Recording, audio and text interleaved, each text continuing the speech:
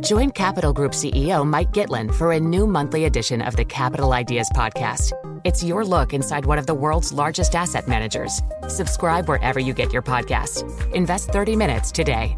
American Funds Distributors, Inc. The countdown has begun. This May, 1,000 global leaders will gather in Doha for the Qatar Economic Forum powered by Bloomberg, held in conjunction with our official partners, the Qatar Ministry of Commerce and Industry and Media City Qatar, and premier sponsor Q&B. Join heads of state, influential ministers, and leading CEOs to make new connections and gain unique insights. Learn more at QatarEconomicForum.com. We're joined by our next guest now, Mahjabeen Zaman. He is head of FX research at ANZ to talk about the latest on the markets. And I just want to start by zooming out, really, and looking at the big picture. We had strong non-farm payrolls from the US. We've got CPI coming up this week, and it was, of course, consumer prices last month that really set markets freaking out. So what are you watching in terms of CPI, and do you think it's going to change the narrative from the Fed? Thanks for having me. I think what we saw in August was really the core goods side of things, which shot up. This month, again, we will be closely watching core good prices in the CPI data, includes, personal care. And I guess the key worry is about inflation expectations coming through. They should in effect be really falling as import prices are coming down. Commodity prices selectively are also lower than they were before.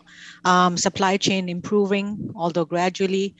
So I think we are watching that side of things. And then, of course, what's important with the earnings season around the corner is that the many companies U.S. companies which earn their revenues overseas, what's the dollar impact to their P&L? How much translation risk is it going to be? It definitely looks to be a little bit maybe higher than previous years. And because of that, will that price be passed through to the consumer? So that's something we were looking out for. We know the dollar is very strong, and there's always the possibility for some dislocations in markets, some sort of financial instability.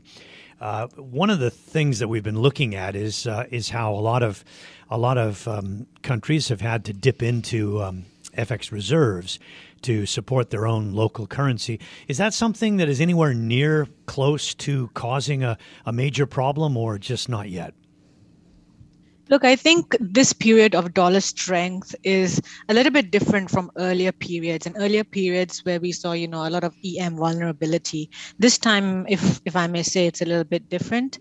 I think the difference is really how, developed market central banks have chosen to respond to these high inflation pressures versus EM central banks.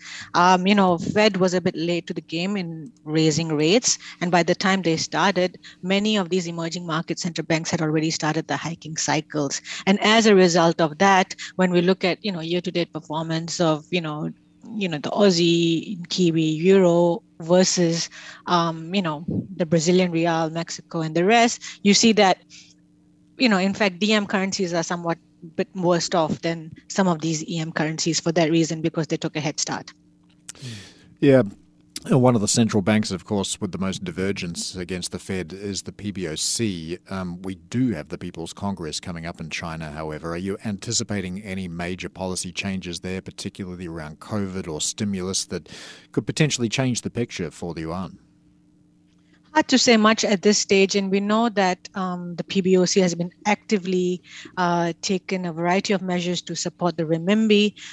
It's really similar to the BOJ as well with the intervention that we saw earlier.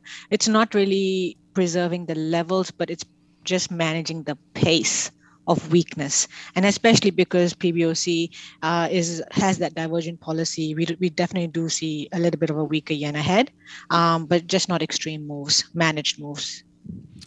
So I see in the notes that you're prepared to talk about the earnings season that's coming.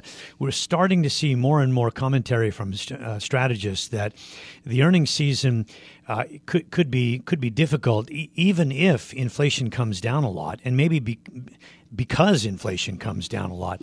I think the thinking there is that, companies here to date were able to offset the higher costs with higher prices. But if inflation is coming down, they don't have that option anymore. By definition, they won't have it. And it means lower margins.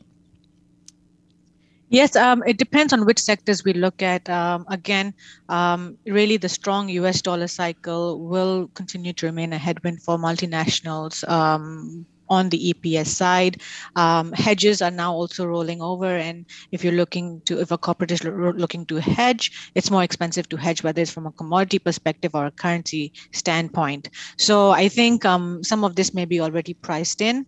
We'll have to wait to see whether they, the guidance around currency impact will be announced, at this stage or at the next quarter, the full year-on-year results instead. To see the full impact. How does it work? I mean, if companies complain about the impact of a higher dollar, do the policymakers listen? Look, I think there's nothing stopping the Fed at this stage. We know, Fed is pretty much firm on what they're going to do. The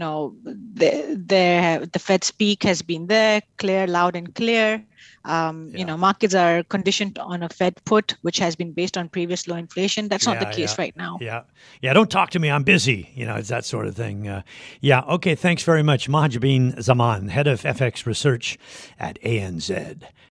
Collaborate for a greener future at the Bloomberg Green Festival, a groundbreaking celebration of the thinkers, doers, and innovators leading the way. From design and culture to technology, science, and entertainment. Hear from inspirational speakers and immerse yourself in climate solutions. July 10th through 13th in Seattle. Title sponsor, Amazon. Official airline, Alaska Airlines. Get 20% off using promo code radio20 at BloombergLive.com/Green Festival.